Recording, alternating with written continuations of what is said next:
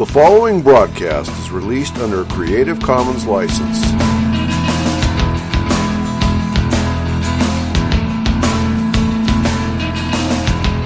I believe in Jesus Christ, the only Son of God. I believe He lived and died, and that He rose again. I believe and trust in Him.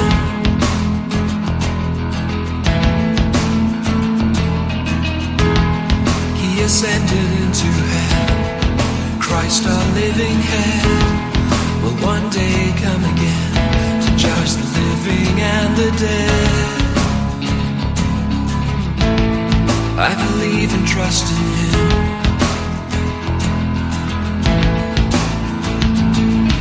I will trust in my Redeemer, sing of His love that lasts forever, know His full and sure salvation. I will trust in Him. Oh, the world falls around me, I rest and know that He has found me. Christ, the rock, is my foundation. I will trust in Him. I will trust in Him.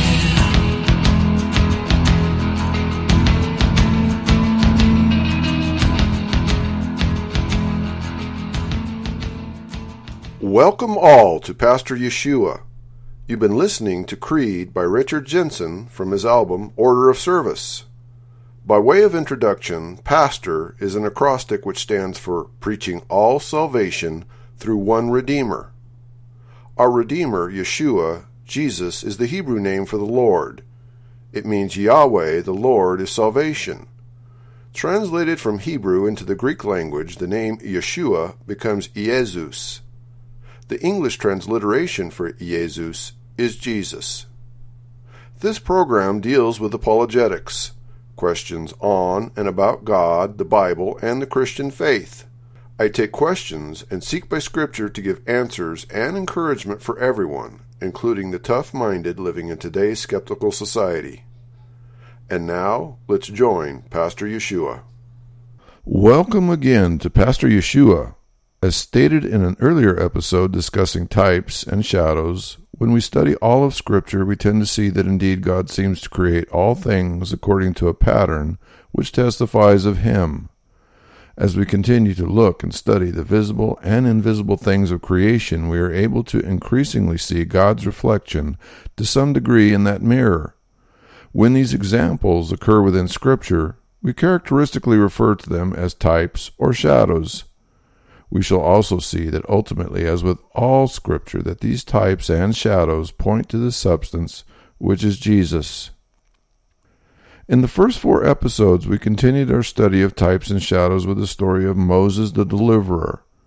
Beginning in part 1, we saw how that Egypt was the type of sin and how Israel, God's people, are the type of all those who are in bondage to sin. We were introduced to Moses, who, like Jesus, was appointed as a deliverer for his own people. We saw how Moses, like Jesus, having the right to royalty, volunteered to humble himself as a servant to save his people. We saw how Moses, like Jesus, went out to his people to save them and was rejected. Having been rejected, we saw Moses, who, like Jesus, finds the 7 daughters of Midian, which means strife, in the desert. We saw Moses, who, like Jesus, provides salvation to the 7 daughters, who are the type of the 7 churches, ends their strife, and proceeds to provide them with water for their flock. Moses then enters into a relationship of marriage with Zipporah, whose name means to turn oneself about.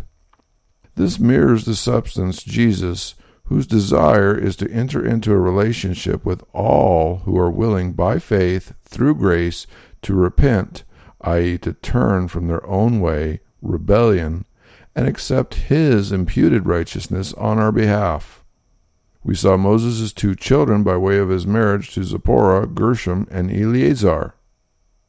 We saw Moses who, like Jesus, shepherds his flock, feeding and pasturing them at the foot of God's mountain, where they wait patiently as God prepares Moses to return his people Israel, who are in blindness, and deliver them from bondage. In the third episode, we saw Moses' encounter with the angel at the burning bush. In this encounter, we saw a meeting between Moses and the eternal God by his own name, I Am, as later revealed by his son Jesus, the second person of the Godhead. We saw the interplay via the various Hebrew words and types, demonstrating how, like Moses, all mankind lacks any sufficiency based upon any keeping of the law, any merits, any works to approach God. Man is barred from standing on God's holy ground by sin. Anyone attempting to approach apart from being covered by Jesus' shed blood will encounter the point of the sword and the prick of death as seen earlier in the burning bush. In Part 4, we saw the substantive resolution to the conundrum of the brief incident where the angel of the Lord seeks Moses' life, but is stayed by Zipporah, who circumcises their firstborn son, Gershom. In this episode, beginning in Exodus chapter 5, verse 1, we find Moses and Aaron, whose name means light-bearer, contacting Pharaoh and presenting God's demand for Pharaoh to let his people go from bondage in Egypt to serve him. In verse 2, we read Pharaoh's response, which says, quote, "And Pharaoh said, 'Who is the Lord that I should obey his voice to let Israel go? I know not the Lord, neither will I let Israel go,'" unquote. In our unfolding type, I would suggest casting Aaron as the type of the Holy Spirit. Like the substance, Aaron does not speak of himself, but rather is the proxy mouthpiece of Moses, who is the type of Jesus the deliverer, sent by God for the salvation of his people. Like Aaron, God's Spirit has the task of making the appeal from God to have God's people delivered from the bondage of Pharaoh and or Egypt, which is the type of sin. Pharaoh's response is uncannily reminiscent of the response by all mankind who remain in rebellion to God's call to salvation. It is the voice of rebellion, separation, and death, which says in foolish defiance, quote, "Who is the Lord?" unquote. There are countless verses which declare the sad truth of this mindset and choice, including Psalm chapter 14, verse 1, quote, "The fool has said in his heart, there is no God. They are corrupt, they have done abominable works, there is none that doeth good," unquote. John chapter 14, verses 16 and 17, quote, "And I will pray the Father, and he shall give you another Comforter, that he may abide with you ever, even the Spirit of truth, whom the world cannot receive, because it seeth him not, neither knoweth him. But ye know him, for he dwelleth with you, and he shall be in you," unquote. Romans chapter 1, verses 18 through 21, quote, "For the wrath of God is revealed from heaven against all ungodliness and unrighteousness of men, who hold the truth in unrighteousness, because that which may be known of God is manifest in them. For God hath showed it unto them, for the invisible things of him from the creation of the world are clearly seen, being understood by the things that are made, even his eternal power and Godhead, so that they are without excuse, because that when they knew God, they glorified him not as God, neither were thankful, but became vain in their imaginations, and their foolish heart was darkened," unquote. 1 Corinthians chapter 2, verse 14, quote, "But the natural man receiveth not the things of the Spirit of God, for they are foolishness unto him, neither can he know them, because they are spiritually discerned," unquote. Exodus chapter 5, verse 3 gives the response to Pharaoh, quote, "And they said, The God of the Hebrews hath met with us. Let us go, we pray thee, 3 days' journey into the desert, and sacrifice unto the Lord our God, lest he fall upon us with pestilence or with the sword." Unquote. Within this verse, there seems to be the sound of that inner conversation which all who repent, convert, and believe will experience. As the sinner is approached by the Holy Spirit and hears God call upon their heart to come, there is also present God's grace, which commands Pharaoh, who is the type of Satan and the flesh, to release us from the bondage of Egypt, which is the type of sin. All who do so are able to experience freedom from sin as a result of Jesus' sacrifice. This is what the reference to 3 days refers to in our verse, as Jesus points out in Matthew chapter 12, verse 40. Quote, "For as Jonas was 3 days and 3 nights in the whale's belly, so shall the Son of Man be 3 days and 3 nights in the heart of the earth." Unquote. Finally, we have the realization that if we do not respond to this call, we remain dead in our trespasses and sin, and the end result is that in time, all who remain in rebellion, as visited with pestilence, sword, and death, as the natural result of refusing life, peace, and joy. Next, we have Exodus chapter 5, verse 4, which says, quote, "And the king of Egypt said unto them, Wherefore do ye, Moses and Aaron, let the people from their works? Get you into your burdens. And Pharaoh said, Behold, the people of the land are now many, and ye make them rest from their burdens." Unquote. This verse and the verses to follow clearly demonstrate the dichotomy to be found between God's way and man's way. With man's way, man believes that he may earn his way to heaven. Man's way is driven by man's own works and efforts to merit God's favor. In contrast, God is looking for faith in his ability by which he imputes grace, which is unmerited favor, to us. So here in this verse and the verses to follow, we see Pharaoh cast demonstrating the constant mindset of Satan. Both Pharaoh and Satan would have us focus on our works whereby we are kept in bondage to sin, i.e. Egypt. Further, Pharaoh recognizes the truth that Moses, who is the type of Jesus, would provide a way where there is rest from their burdens and their works. The reality of this truth is mirrored by Jesus in Matthew chapter 11, verses 28 through 30, which says, quote, "Come unto me, all ye that labor and are heavy laden, and I will give you rest. Take my yoke upon you, and learn of me, for I am meek and lowly in heart, and ye shall find rest unto your souls. For my yoke is easy, and my burden is light." Unquote. Once we have tasted, seen, and known the way of rest provided only through the unlimited love, grace, and mercy of Jesus, who is our righteousness, spiritual discernment reveals the truth that anything and everything we would attempt to add to Jesus' completed work is wood, hay, and stubble. This is precisely the predicament that those who are being delivered from Egypt find themselves in. The Israelites once had what they believed were mighty resources available to them by which they built magnificent structures for Egypt and for Pharaoh, who are the types of sin and Satan. But in God's eyes, all those works, burdens, and efforts are fit for ultimate destruction and death. Another aspect of the story which parallels the substance is that when people repent of sin and rebellion, turn from their works and burdens to rest in the delivering grace through faith in Jesus, Satan's response is to double down on affliction and oppression to keep God's people in bondage to Egypt.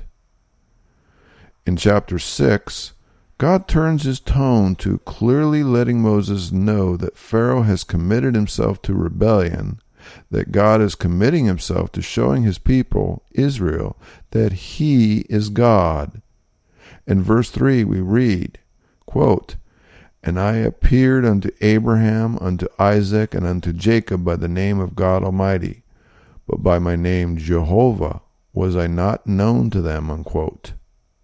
In this case, God clearly delineates that prior to this point, he was known to Abraham, Isaac, and Jacob as El Shaddai, which means the Almighty and powerful God. But up to this point, God had not revealed himself to his people by his name Jehovah. It should be noted that here again, the word translated Jehovah is the same word translated with the words in commentary discussed earlier during Moses' encounter with the burning bush. In essence, God is here announcing the fact that while Moses met the substance of the deliverer in the burning bush, God was now intent that his people Israel would meet their deliverer via the power God would demonstrate. This being said, from Exodus chapter 7 through and including chapter 11, God lays out and executes 10 plagues upon Egypt, which will ultimately set the stage to deliver his people Israel from their bondage to worship him in the promised land. Since we are studying types, shadows, and their substance, the question is, what, if any, significance do these plagues or judgments against Egypt have? There are essentially 3 theories offered to explain their significance. 1. According to skeptics, atheists, and the secular, assuming we can agree the plagues even happened, then the plagues were simply a series of natural occurring phenomena which historically affected Egypt, but were mistakenly attributed or co-opted by religious enthusiasts as being acts of divine interaction. 2. The 10 plagues were simply a historical series of divine miracles or acts of judgment by God against Egypt in order to demonstrate his power, punish Egypt and or Pharaoh, and facilitate delivering the Israelite people from bondage. And 3. The 10 plagues were everything described in theory 2. However, within this series of historical events ordered by God lies some principal type or types which represent a greater substance to be found somewhere in God's overall plan of salvation and judgment on mankind. In order to evaluate which of these theories holds the best promise, let's look briefly at what the 10 plagues are. 1. Water turned to blood, found in Exodus chapter 7, verses 17 through 19. Quote, "Thus saith the Lord, in this thou shalt know that I am the Lord. Behold, I will smite with the rod that is in thine hand upon the waters which are in the river, and they shall be turned to blood. And the fish that is in the river shall die, and the river shall stink, and the Egyptians shall loathe to drink of the water of the river. And the Lord spoke unto Moses, Say unto Aaron, Take thy rod, and stretch out thy hand upon the waters of Egypt, upon their streams, upon their rivers, and upon their ponds, and upon all their pools of water, that they may become blood, and that there may be blood throughout all the land of Egypt, both in vessels of wood and in vessels of stone." Unquote. 2. Frogs, found in Exodus chapter 8, verses 3 through 5. Quote, "And the river shall bring forth frogs abundantly, which shall go up and come into thine house, and into thy bedchamber, and upon thy bed, and into the house of thy servants, and upon thy people, and into thine ovens, and into thy kneading troughs.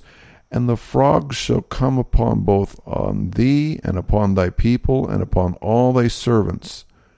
And the Lord spake unto Moses, Say unto Aaron, Stretch forth thine hand upon thy rod over the streams, over the rivers, and over the ponds, and cause frogs to come up upon the land of Egypt." Unquote. 3. Lice, found in Exodus chapter 8, verses 16 and 17. Quote, "And the Lord said unto Moses, Say unto Aaron, Stretch out thy rod, and smite the dust of the land, that it may become lice throughout all the land of Egypt. And they did so. For Aaron stretched out his hand with his rod, and smote the dust of the earth, and it became lice in man and in beast. All the dust of the land became lice throughout all the land of Egypt. Unquote. 4. Flies, found in Exodus chapter 8, verses 21 through 24. Quote, Else, if thou wilt not let my people go, behold, I will send swarms of flies upon thee, and upon thy servants, and upon thy people, and into thy houses, and the houses of the Egyptians shall be full of swarms of flies, and also the ground whereupon they are. And I will sever in that day the land of Goshen, in which my people dwell, that no swarms of flies shall be there, to the end that thou mayest know that I am the Lord in the midst of the earth. And I will put a division between my people and thy people. Tomorrow shalt this sign be. And the Lord did so, and there came a grievous swarm of flies into the house of Pharaoh, and into his servants' houses, and into all the land of Egypt. The land was corrupted by reason of the swarm of flies. Unquote. 5. Cattle die, found in Exodus chapter 9, verses 3 through 6. Quote, Behold, the hand of the Lord is upon thy cattle which is in the field, upon the horses, upon the asses, upon the camels, upon the oxen, and upon the sheep. There shall be a very grievous murrain, and the Lord shall sever between the cattle of Israel and the cattle of Egypt, and there shall nothing die of all that is the children of Israel. And the Lord appointed a set time, saying, Tomorrow the Lord shall do this thing in the land. And the Lord did that thing on the morrow.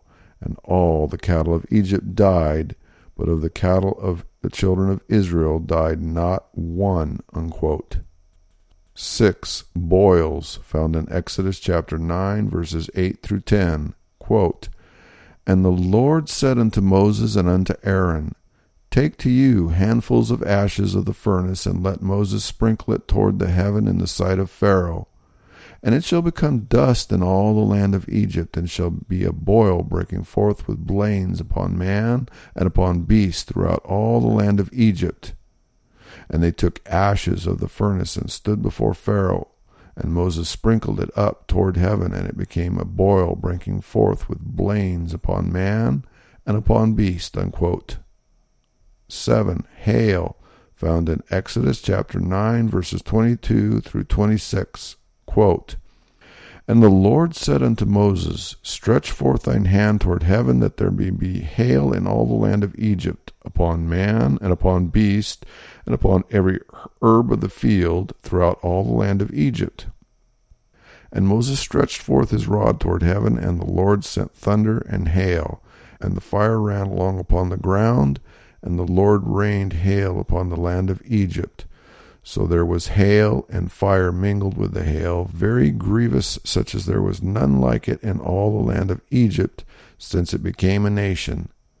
And the hail smote throughout all the land of Egypt all that was in the field, both man and beast. And the hail smote every herb of the field, and brake every tree of the field. Only in the land of Goshen, where the children of Israel were, was there no hail. Unquote. 8. Locusts, found in Exodus chapter 10, verses 4 through 6. Quote, Else if thou refuse to let my people go, behold, tomorrow will I bring the locusts into thy coast, and they shall cover the face of the earth, that one cannot be able to see the earth. And they shall eat the residue of that which is escaped, which remaineth unto you from the hail, and shall eat every tree which groweth for you out of the field, and they shall fill thy houses, and the houses of all thy servants, and the houses of all the Egyptians, which neither thy fathers nor thy fathers' fathers have seen since the day that they were upon the earth unto this day. And he turned himself and went out from Pharaoh. Unquote. 9. Thick darkness for 3 days, found in Exodus chapter 10, verses 21 through 23. Quote, And the Lord said unto Moses, Stretch out thine hand toward heaven, that there may be darkness over the land of Egypt, even darkness which may be felt. And Moses stretched forth his hand toward heaven, and there was a thick darkness in all the land of Egypt 3 days. They saw not one another, neither rose any from his place for 3 days. But all the children of Israel had light in their dwellings. Unquote. 10. Firstborn die, found in Exodus chapter 11, verses 4 through 5. Quote, And Moses said, Thus saith the Lord, about midnight I will go out into the midst of Egypt, and all the firstborn in the land of Egypt shall die, from the firstborn of Pharaoh that sitteth upon his throne, even until the firstborn of the maidservant that is behind the mill, and all the firstborn of beasts. Unquote. Now the first observation is that each plague is an attack on one of the Egyptian gods. In almost every case we read the constant theme that one, if not the most important reason for the plagues, is that so that, quote, Thou shalt know that I am the Lord, unquote. After 400 years in bondage, it is likely that many Israelites had forgotten, or perhaps never learned of the God of Abraham, Isaac, and Jacob. It may also be that the view was that since they were in bondage, that God had forgotten them, or indeed there was no God. If there was a God, then perhaps much of Israel felt that because they were in bondage and suffering as they were, that the God of the Israelites appeared no more or no less real than the gods of the Egyptians. In many ways, this mindset and circumstance bears little difference to the situation today. Mankind looks around the landscape of the world now and in the last several thousand years and sees the history and results of man's rebellion and captivity to sin. Like many atheists, skeptics, and the like, they assume that since God has not delivered them into the paradise of their own desires, that God does not exist. To these, God has no more power or ability than any of the myriad gods of man's invention.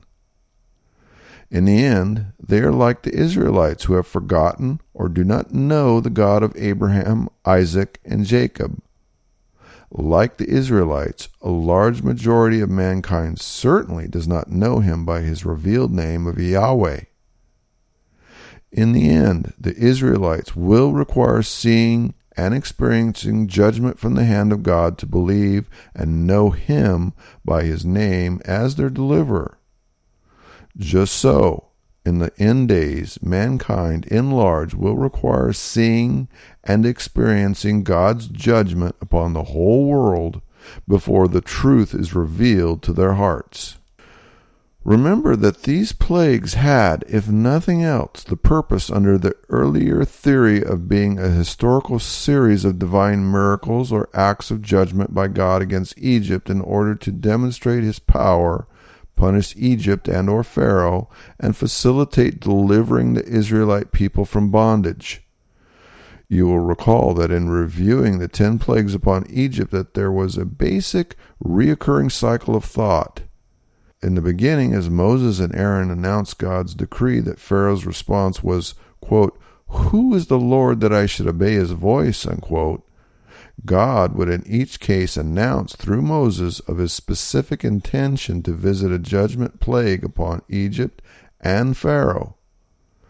In each case, Pharaoh, who was stubborn, prideful, and rebellious, would respond not with any sense of awe, respect, or fear of God. Instead, Pharaoh's response was that his heart was hardened, and he hearkened not unto God. And in each case, God followed through with his intended plagues of judgments, which caused great suffering, pain, and fear upon Pharaoh and the Egyptians. In most cases, Pharaoh feigned the impression of repentance to God, but as soon as the plague was lifted, Pharaoh's heart once again hardened, and the cycle repeated. As was pointed out earlier, it is easier to recognize the same foolish pride, rebellion, and spiritual blindness which was in Pharaoh in the atheist, skeptic, and secular humanist of today. but in a broader sense, because sin is at the heart of this attitude, every human, including those of the house of faith, must recognize that although we are justified, we have God's Spirit which bestows discernment, understanding, and realization that we are all called to continuing sanctification by grace through faith in Christ.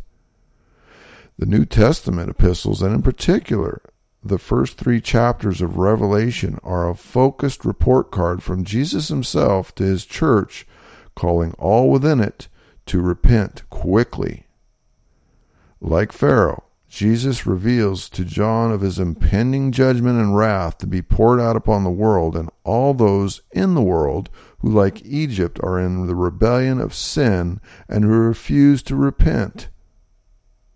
In the cases of both Egypt and its ruler, as well as the world and its rulers during the time of God's outpouring wrath, we cannot help but wonder how people could be so very stubborn and rebellious. However, if indeed Pharaoh, Egypt, Moses, the Egyptians, the Israelites are types in this story, then the sobering truth is that the substance is that today, like then, God is calling all those who know him by his name to leave Egypt, i.e. sin, to repent, to be separate, to come out from Egypt, to leave, to follow him to the foot of his mountain where we are intended to worship him in spirit and in truth. It is also a clarion warning to those who choose to rebel will be subject to his judgment and wrath to come. This concludes this episode. Please join me again for part 6. Now, if you have any questions about God, the Bible, or the Christian faith, I encourage you to send me an email at pastor_Yeshua@yahoo.com. That's pastor_YESHUA@yahoo.com. Thank you for listening. The world falls around me, I rest and know that he has found me. Christ, the rock, is my foundation. I will trust in